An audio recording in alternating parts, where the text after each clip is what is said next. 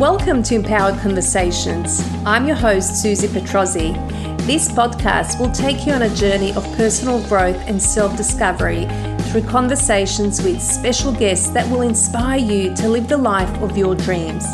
Get ready now for an empowered conversation. Welcome everyone. My next guest is Josh Chiardi. I'm really excited to have Josh here with me today, and I'll share a little about Josh. Josh has worked in the pharmaceutical and medical device industry as an analyst and strategist. He has witnessed some mind-blowing advances in medical technology over the last 15 years, but is even more fascinated by ancient methods of healing the mind and body. His academic interest is in health economics, and he is in the final semester of a Masters of Public Health at University of Sydney. He also has a Bachelor of Commerce in Marketing and Organisational Behaviour and an Advanced Diploma in Marketing. Now, he's happiest when making a difference and believes that health economics helps humans on a massive scale. It all comes down to allocating limited health resources equitably and efficiently, and it's here that Josh reckons traditional healing modalities will play a role. Now, Josh understands from experience that taking charge of one's health is a terrific way to achieve empowerment. On his journey, he's experienced growth and expansion far beyond what he thought was possible. One of his favourite sayings is, "The slow way is the fast way." And as an antidote to a busy life, Josh enjoys slowing down through meditation, yoga, reading and cooking. Josh, a big welcome to you. Thank you for taking the time out of your busy schedule. Thanks, Susie. Excited to be talking to you today. You know, when I read that, I get steeped into two things, and one is the science side, because you do work in the world of science and analysis and strategy. And then the other one is the spirituality side, the ancient healing methods. So the question that comes to me immediately is at what point in your life, Josh, did these two kind of cross over? Yeah, good question, and tough one to get started with. But yeah, look, it was definitely a sort of struggle internally and externally for me. Working in a world that was sort of dominated by Western science, and I'll say a very atheist sort of industry to work in.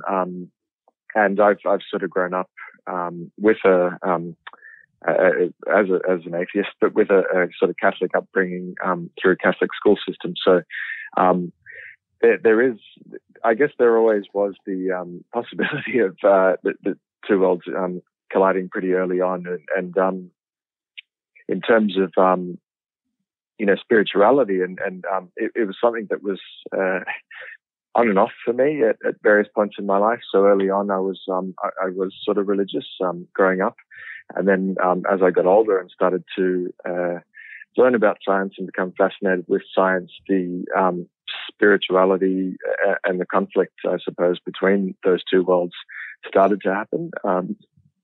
So sort of before, I guess, getting into working in that space, and so I had that. I guess tussle between spirituality and science from early on, and was used to it. And I suppose I fluctuated back and forth. When I entered the work world, I was very much a staunch atheist, and any sort of mention of spirituality or religion, and I do consider them to be sort of slightly different and the same, but we can probably get into that later.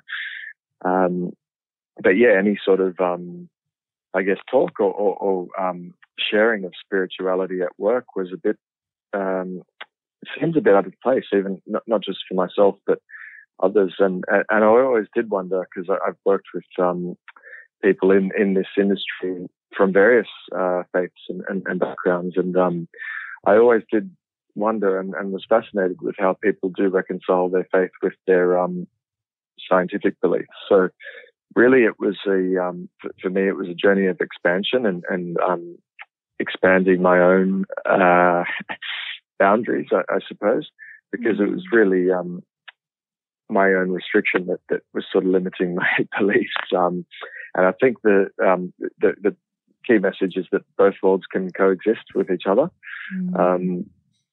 And that if you sort of look, further and further and try to expand your consciousness and your understanding on both sides, the spiritual side and the scientific side, I think you'll eventually get to a point where you can no longer explain it. And, as long as you pursue the quest of knowledge on both areas, I think you're going to be able to live with both spirituality and knowledge in your life. Yeah. Oh, gosh, I love that. I mean, it's not about having, first of all, thank you for sharing that. It's, I think that sometimes we, like from what you're hearing you share that, I think that we sometimes unconsciously, unknowingly keep the two worlds apart for fear of whatever, fear of unknown, fear of whatever that may be, right? And could be condition, could be, religious fear, could be whatever that is. But hearing you say how you're saying expanding, the need to expand boundaries in order for the two to coexist together. I just want to touch on that a little bit more. What does expanding boundaries look like for you in order for these two worlds to coexist together? And then what continues to happen, change, shift in your life as the boundaries continue to expand? The short answer is keep learning and try to sort of, I guess, take on a lifelong journey of learning and expanding the boundaries on both sides. So I'll start with the sort of scientific side is really just it's about your own understanding of the universe and how the universe sort of came to be, really. And if you start to sort of, expand, begin with how we can be as a human race, and then also look at how our world came to be and came to be in existence. But also looking outwards and what's out there and what's beyond our sort of, our world and our galaxy, and then what makes up the universe and the cosmos. And eventually there's going to be a point where the level of human understanding stops. And it's about getting comfortable with that and understanding that there is and we will continue as a race to discover more and more about, every day we'll learn more and more about how we came to be and sort of where we sit in the cosmos, in the universe. But that's itself a journey of expansion and knowledge, and we can sort of take part in that by sort of joining and expanding our own knowledge of that area. And then on the spiritual side, I mean, I guess that's even more of an endless journey, and it's a journey that I sort of took up a lot more recently than the scientific one. So I think that spiritual journey is never ending, really, and you can keep expanding and keep building. So it's really about finding what sort of system of spirituality you sort of that fits with you. I mean, there's a whole bunch of them, but it's really the art of or the pursuit of really understanding what our purpose is and how we came to be. So there are various spiritual pursuits, and it's something you can study and every day of your life, and you'll continue to learn every day. So that's what I mean by expansion is learning. Yeah. And how does your life continue to change as you expand? Like, what do you notice happens for you and for those around you? Yeah, I guess again, another good question. Look, we all have struggles with things like anxiety. I mean, stress. It's just part of the modern world. I mean, another thing is distractions and just the way we live with lots of mobile devices. I think more mobile devices than people, and constant, I guess, competition for your own attention. There really is this recipe for us to get swept up and really distracted and caught in our work. And I suppose this journey has really, for me, been and you've mentioned it in my bio, an antidote to that style of living. It's kind of an alternative way of living, and a pretty good alternative too, because it helps you sort of cope with being bored. It helps you cope with people, and the answer is always within you. Helps you cope with stress, helps you cope with anxiety, and really just I suppose the best way to sum it up is really I've reached a point of sort of relaxation and being able to sort of deal with my own stress and emotions that I didn't even think was possible, even beyond points, when I was a child. So really the journey is really never ending, and you can really get yourself to a point where you can deal with modern day stress and anxiety if you embrace spirituality and really opening up to your inner sort of purpose. And yeah, Josh, when you were talking about early on, speaking to how you're expanding boundaries and what that means, one of the things you touched on, that it can help you get closer to your purpose as well. And I just want to talk a little bit more about that, because I'm constantly thinking about that. I'm constantly feeling into that. I'm constantly checking in around, is this in my best interest? Is this in my higher good to do this, to embark on this, or whatever it is? It doesn't need to be work. It can, and a lot of it is around really, like what you say is kind of just, well, for me, the word that comes, it's culling those pulls, those hooks for my attention, which requires a lot of discipline. And I'm sure you would agree with that, discipline around, really discipline to stay with ourselves. Like that's probably the most challenging thing at the moment. But one of the things that I wanted to ask you is, I'm sure that through all of this, you have refined, or you've come to know your purpose on a deeper level. Yeah.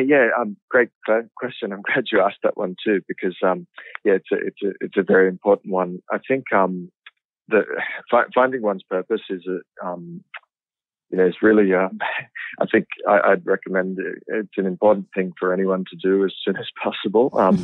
And it's really a lifelong journey. I mean, the Japanese actually call it ikigai. So it's and I don't speak Japanese, but I think the rough translation is your reason for getting up in the morning. And it doesn't have to be a big, noble sort of thing. I mean, it can be as simple as I like to get up and tend to my garden so I can feed myself, or it can be something as simple as that.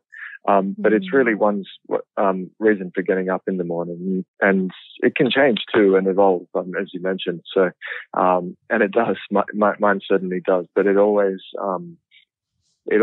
sort of centers around or on helping people, I suppose, as best I can. And that has changed through different jobs and sort of different different jobs bring different ways to help people, and you also find that you're better at certain things than others. So for me, it's always been helping people, but also I think going a step further, it's helping people connect to their sort of true self and better self, and just become better versions of their own self. And I guess it's just through sharing my own sort of journey and things that have helped me in the past, because I have had a bit of journey to sort of get to where I am. And it turns out, the problems that I've had along the way are pretty common with humans, especially in this world. Mm. So really just helping. It does sound a bit corny, but it feels good to help people. Josh, you're reminding us, like you're reminding me, you're reminding us all that sometimes we can overthink purpose. Sometimes we can, overthink it in by way of, what is my role here in the world, in this world, which is, great big picture thinking. But then when we can focus on the small things throughout the day, on how we can, make a difference. For you, it's make a difference, help. For me, it's that if I think about my dad would be, for his whole life's purpose is how to fix something, how to solve a problem, right? And he's really good at working with his hands. And, his motto, I'd say still is, and this is like Serbian to English, if you haven't got anything to worry about or think about, put a pebble in your shoe so it can really get to you. I know it's really random, but I guess the point of it is that, it, like you said, it can be as small as going into your garden or helping my children through the day. Like now that we're homeschooling again, like that's my purpose at this point, for this week or for today. And just how you break it down and how you speak to it, really, it just feels good and right. Because I wonder if from that place for you, from that simple place around what is the smallest thing I can do to make a difference, whether that gives you a bigger reason for or meaning for being here. Yeah, and that could be sort of exactly. It could be a tiny thing. I mean, it could be the smallest gesture in a day, and that could have a ripple effect that ripples out to more people than you would even know. So, really an accumulation of small things. But that concept is and I've had the privilege of working for 2 Japanese companies now, and it is a very Japanese way of looking at life, and certainly somebody could be, say, a chef or a furniture maker, but they approach their work with that sense of passion, that this is why they get up in the morning, to be the best at it, and to really put all their effort into it with passion, and that's what that's why they get up in the morning, and that's why they have such a sort of enjoyment for life. There are other factors as well, of course, and I'm sure we can go into those to the podcast. One of the things that you're pursuing at the moment is the Masters of Public Health. How has your experience, your own journey, navigating stress, navigating anxiety, how has that now helped you, or how is it helping you to approach or to think about aspects of public health? Because you and I have had conversations around that. I come from a mental health background. I have been around hospitals in the past for many years. You know the pulse of the hospitals and the heartbeat because you've worked. But I'm just curious about, given your own journey, given the scientific background, given your spiritual openness now, how do you see the challenges now in the health system? And I suppose from your vision, or from what you're continuing to learn, where do you hope and how do you hope things can change? I know I've just thrown a big doozy, but I know you can do it. That is a big question, and it's really look, there are so many layers to this, and I'm actually glad you asked, because it does kind of touches on some of your previous questions too about spirituality and science and how they come together. So I actually this is my master's is in public health, and quite a timely time to be doing it in the midst of exactly. a global pandemic. Right. Interestingly, I was sort of on this journey before that. I was interested in health economics before that due to my previous work as an analyst at a major pharmaceutical company. And so I was always, interested in public health. So when I say public health, I guess the best way to think of that succinctly is just population health. So treating more than one person at a time. Really, I guess going into this master's, even before the pandemic, I was expecting my the world of science to be become even more of a sort of, I suppose, dogmatic way of approaching science in the work that I do, and that I'd be sort of more locked into the scientific method and the scientific approach, and how wrong I was. I mean, I actually I started the degree and I started to learn about. I guess the biggest thing to me was that I've grown up in Australia and been fortunate to work to grow up in a country where we do have cutting edge medical technology available to everyone or to most people. And that there is a significant health gap, which I do need to mention, between First Nations people and non-First Nations people. However, broadly speaking, we are fortunate to live in a country where we do have a lot of good healthcare. However, what I was quick to learn in this degree is that not everywhere in the world can rely on the latest medicines, the latest hospital technology, and the latest kind of cutting edge hospitals. So public health needs to pretty much include everything that it can, and the approach that you take, it is still very based around Western science and evidence, certainly the epidemiology side, but you do need to look at things that can help a culture and a population beyond what medicine can do, and that really involves things. So the good thing about this being a sort of online learning environment that we have students from other countries and some students who are in China are actually saying that there's now public health programs in China where they've got free access to yoga classes through an app. So that's one example of how spiritual practices are being rolled out on a population scale.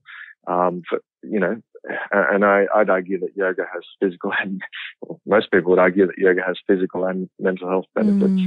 And this is one example of a whole country actually, adopting it on a massive scale, for public health benefit. The second element there is that because this is the world of medical statistics and really analyzing those statistics and really trying to prove an outcome, you also learn what kind of things are impossible to prove. And there is certain, stuff that you can do to really help your own health that would never work in a large-scale scientific experiment, just because it's just due to the way that you would measure it and the subjectivity. And so I know what can be proven, but I also know what can't be proven. So that's opened my mind more than anything, and this is why I've sort of, I suppose, doubled down on the spiritual practice, even though I've really strengthened my knowledge on the scientific side. Because before this, I'd come from business and the world of commerce, so I was always weaker on the scientific side, working in the industry that I work in. Josh, can you speak a bit more to that, to what you were just saying? What's like within health, what's impossible to be proven? Like, just so I can understand a little bit more what you mean. Yeah. Yeah. It is a really hard concept to grasp, but basically within science, you're working within. There's always an error margin in statistics, and science, I suppose, has to be proven statistically for it to be validated in say let's take a product. Vaccines are topical at the moment, so we won't go with one of those. Say we'll go for a product that's lowering blood pressure. Needs to go through a scientific experiment, and for it to be proven, it needs to be statistically proven as well. And within statistics, there is an error margin. So some differences are so subtle that they don't necessarily they do prove it that there is a difference, but they don't meet the scientific criteria for and the statistical criteria for proving such a difference. So the way to sort of explain that is in the world I work in, you do see a lot of great new products that don't actually ever get registered because they work. Doctors can see that they work in patients, but they don't actually have the numbers or the enough people with the condition to be able to do a study that can statistically prove that it works. There's that element, and there's also the element of and this especially applies with mental health and psychology, is that a lot of mental health conditions and human stuff is subjective and very hard to measure and very hard to, it requires someone who's, a psychologist who's trained in psychoanalyst to actually even notice an improvement in a human. So that stuff is just, we just don't have ways to measure that yet. However, if we look at things like mindfulness, we're starting to see that we're noticing, you can see changes in the brain in long-term meditators or in, when you hook a fMRI scanner up to a Buddhist monk, for instance, you can actually see changes in different areas of the brain when they meditate. So that is actually catching up too. So we are starting to develop ways to measure this, and it's fascinating to see the science catch up with all this. So 15, 20 years ago, mindfulness wasn't as well proven in the world of science as it is today. Yeah, that's right. So given how hard and sometimes impossible, with the margin that you were talking about, what does that mean for some of these alternate or complementary therapies that people use outside of hospitals, and some swear by them, and for some it's really, made a huge difference in their lives. And that can range anything from, acupuncture to kinesiology, chiropractic, although chiropractic is an allied health, so probably maybe not as alternate. But you know what I mean? Maybe even, let's go really left field and go horse therapy, right? For some, or dog therapy. And I know that they're more widely used in children's hospitals, but I'm just thinking given what's impossible to prove, what does that mean for public health? And will public health catch up? In terms of, is this something that's happening now slowly, or? Yeah. I'm again, another great question, and I'm glad you asked that, because I think, look, I would say anybody should be skeptical of anything, whether it comes from Western medicine or Eastern medicine or wherever. If it's sort of supposed to heal you, I suppose you should approach it with an air of skepticism and ask yourself and ask, I suppose, the person who's sort of talking to you about it. Has this been tested? Where has this been tested? And which conditions is this supposed to work in? But I suppose it's really about belief. I mean, nothing's going to work if you're not open to it.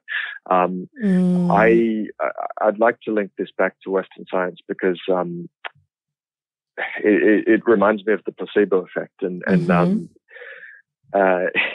if you have a look in clinical trials, what's fascinating is that when you take a drug in a clinical trial, that it fixes the problem.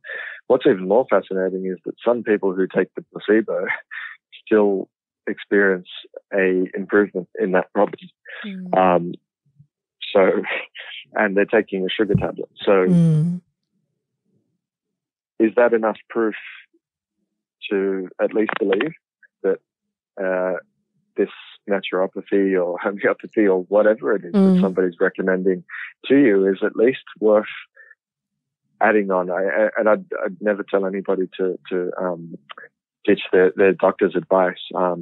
If you don't like what your doctor's telling you, maybe get a second opinion from another doctor, but certainly don't drop the doctor's advice. But by all means, discuss it with your doctor and incorporate that into whatever you're doing, and believe in it. Because look, going back to that sort of placebo effect,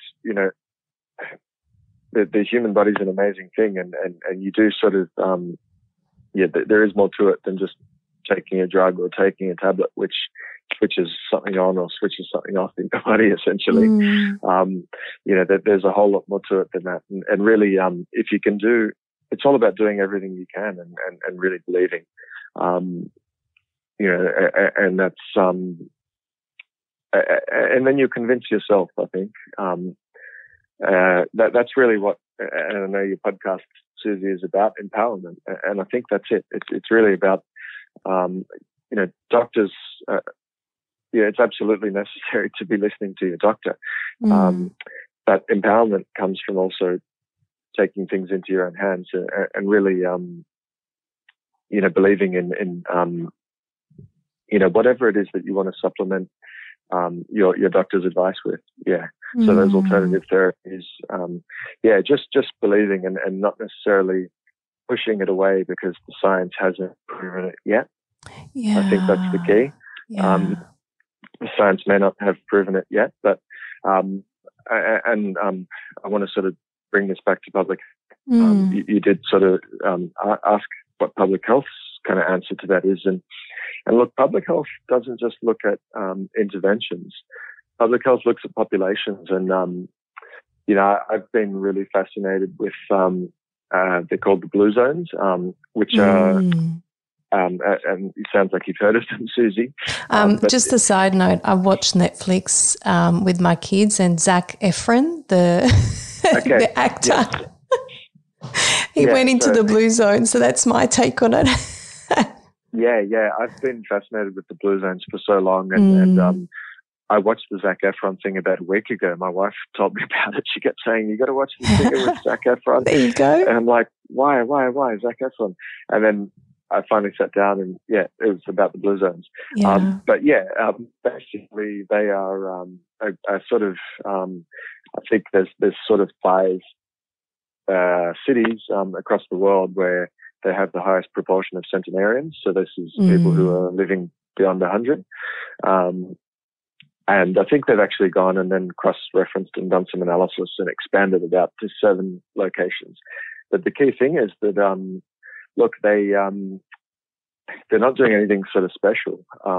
They're living a very basic human life. I think that the common sort of characteristics are really, they mostly eat plant-based. They do eat some meat, but it's mostly plant-based. They have a very strong social sort of community and social support network. They eat a lot of legumes. They do moderate physical activity every day. So this is sort of 2 or 3 walks a day. So they have and another one of them, linking back to an earlier question, is that sense of purpose in life, that ikigai, the Japanese call it, is another one of the characteristics of the blue zone countries. So through public health, and epidemiology and studying populations, you can actually find answers to problems that aren't so new, and the solutions aren't so new. They're actually, in fact, very old solutions. It's just modern technology or modern methods of data analysis that are allowing us to kind of map that out, and that's what really fascinates me. Yeah, wow. It is fascinating, and it's also exciting, like when we dwell in the possibility of, I use the term dwell from one of my previous interviews, and it stayed with me because the minute we say even dwell in possibility, so much more opens up. But like, it's just exciting in terms of what is possible. And you know what that makes me think, and I'm really curious about what you might say to this, Josh.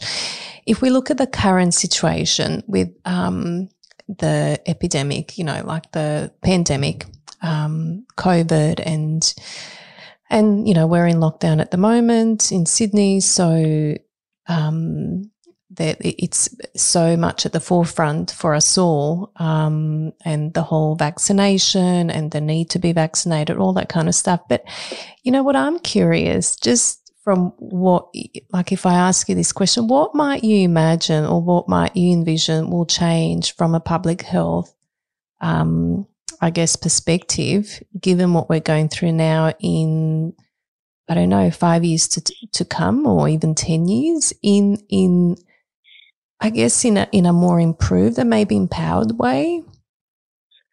Yeah. Look, I'll start with the sort of, practical sort of mechanical elements. I mean, I think, look, social distancing, this was something so there's so many people who have immunosuppressed, or reasons for why they're immunosuppressed, whether it's medication that they're on for a condition or just a condition itself that causes them to need to distance. There's also a whole lot of people who, as we know, it's, very bad if they get the flu or things like common cold.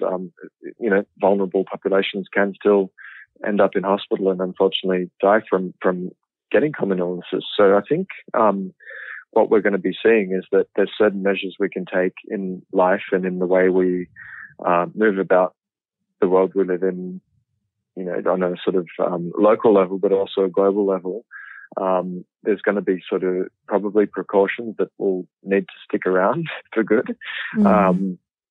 I think the whole world certainly seems to be now very kind of almost expert on like epidemiology measures and the way public health works. So I think this is going to be sort of a much more informed public that in the way they interpret and digest health information. And I think just very recently we've seen the way information around health coming from various sources, politically on one hand and on the health side on the other hand, and how confusing that can be even for people who are informed. I think it's going to really be a challenge, but also misinformation will be, I suppose, the key sort of the key thing we have to deal with, and I think everyone's going to have to, and I think people are really starting to get good with being able to decipher, and decide for themselves what information to believe and what not to believe. I think governments and social media companies certainly do have a lot to answer for and a big role to play as well. But I think the people's, the people know sort of what to, how to decide, filter the right information through. It's just about it's coming from so many angles and from so many different sources that it's really about framing, and this is where we probably need to do a bit more education to the public about where to get their info from. Yeah, it's really interesting. So that's from a practical and mechanical, as you were saying, point of view. What about I don't know, what about socially, psychologically? What's your sense on that? Yeah, glad you asked that one, because I think this is what's made everybody realize the social connection that we miss. And I think once this is all sort of over, I think we're going to really come to appreciate the social connections that we have and the value of face-to-face human social interaction. I think that's a huge thing that makes us human, that a lot of us didn't realize how much of an impact it would have until it was taken away. Yeah. A good little analogy I like to use is playing chess. I mean, playing chess versus someone over the computer on the other side of the world versus playing chess across the table. They're two different games. One is, you're reading a whole bunch of rich social and human sort of cues from the other side, from the other person. And that's an enjoyable sort of thing that we like to do and that we really sort of, get satisfaction out of. And I think when that's taken away from us by being locked down, we really notice it. And I think, I guess doing those things, playing the board games, sitting around with your friends, having, singing, playing guitar, playing cards or whatever, that kind of stuff is what our parents used to do. But I think a lot of that should come back, and we'll need to come back. The simple things. Just before this lockdown, we sort of felt that it was coming, and we bought a few board games and card games that could be done with two. It's just my wife and I. But yeah, definitely once things open up, that kind of stuff. The stuff that used to occupy our parents' and grandparents' time. I think that's what we need to do more of. Less cafes where people are sitting around, on a laptop by themselves, and more cafes where they're playing chess or playing a board game. That kind of stuff exists in a lot of Asian countries. And it'd be cool to see that kind of thing, more and more of that kind of thing in Sydney or in Australia. Yeah. I love that vision. Yeah, I love that vision. And Josh, what about you? What about your vision for your life? Where do you see yourself? What's your vision for your life here? Yeah, look, tough one. Look, for me and for my life, I think it is really about finding that ikigai and finding out what that is, because I still don't believe I've quite nailed it yet. It is still definitely about helping people and about, I suppose, helping people who have a similar sort of life to me, and a very high energy person. So I always like to be busy and doing something. So for me, it's about helping people slow down and appreciate the slow arts and the slow pursuits in life. So really, in a work sense, just continue my work in public health and what I'm doing. And that's, if I simplify it, it's just getting, new medical technology that, good stuff, into, to as many people as possible, in the most sort of equitable fashion. So, that's my sort of the way I can apply that purpose to my work. But then outside of work, it's really just sharing the things that have helped me along the way with anyone who will really listen. I mean, one of the things, and this is going to be a very, very unpopular statement, but I'm a coffee lover, but I gave up coffee, and that was a huge kind of change in my anxiety levels and my sleep. And I recommended that to my brother, who genetically has the same sort of predisposition to me. And sure enough, he said to me, look, 2 weeks later, it was really hard, but my reflux got better, my sleep got better, my anxiety got better, but eventually he got back on the coffee. But, but he's had that you encouraged him, yeah. Yeah, and I'm just happy to sort of share the message and to hear that it's working, So that's it for me. It's really about embracing the simplicity. I love that. Yeah. And thank you for sharing that and for grounding us back in that, like, you're coming from this medical technology background and, like you said, mind-blowing advances, but then it's like back to basics. And how can you instill that? How can we all instill that in our day-to-day life? I know on my morning walks, what I find really grounding is seeing regular people on that walk who older than me and, they're retired, and I love speaking to them because they ground me and they use my first name in sentence. Like we might exchange, 5 sentences, and they use my name like twice or 3 times. And there's something incredibly grounding.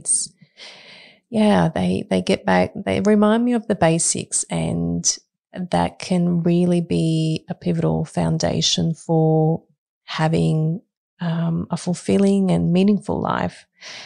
And you've been speaking to that, you've been speaking to how you've allowed the science and the spirituality to be friends in your own life. And I think that speaks to many, is certainly my own life, how they can play in the playground and create something fun together. Josh, are there anything else that kind of comes to you before we finish our empowered conversation? No, that's actually a great way to put it. It's let them be friends. I've never heard that, and I'm going to use that one actually. But I think you've really hit the nail on the head. I mean, there's plenty of spiritual people who are also kind of experts at science. I mean, the one that springs to mind to me, and if you're on Instagram, follow Deepak Chopra, and watch some of the stuff and read some of the stuff that he posts, and you'll see that the 2 worlds can coexist, happily. Yeah. Thank you, Susie. Thank you, Josh. Really appreciate this time. Thanks for joining me today on Empowered Conversations. Subscribe to the show now and then head over to my Facebook page, Susie Petrozzi, for free personal growth and self-discovery tools that you can use today to be present, be powerful, and be on purpose. See you next time for Empowered Conversations.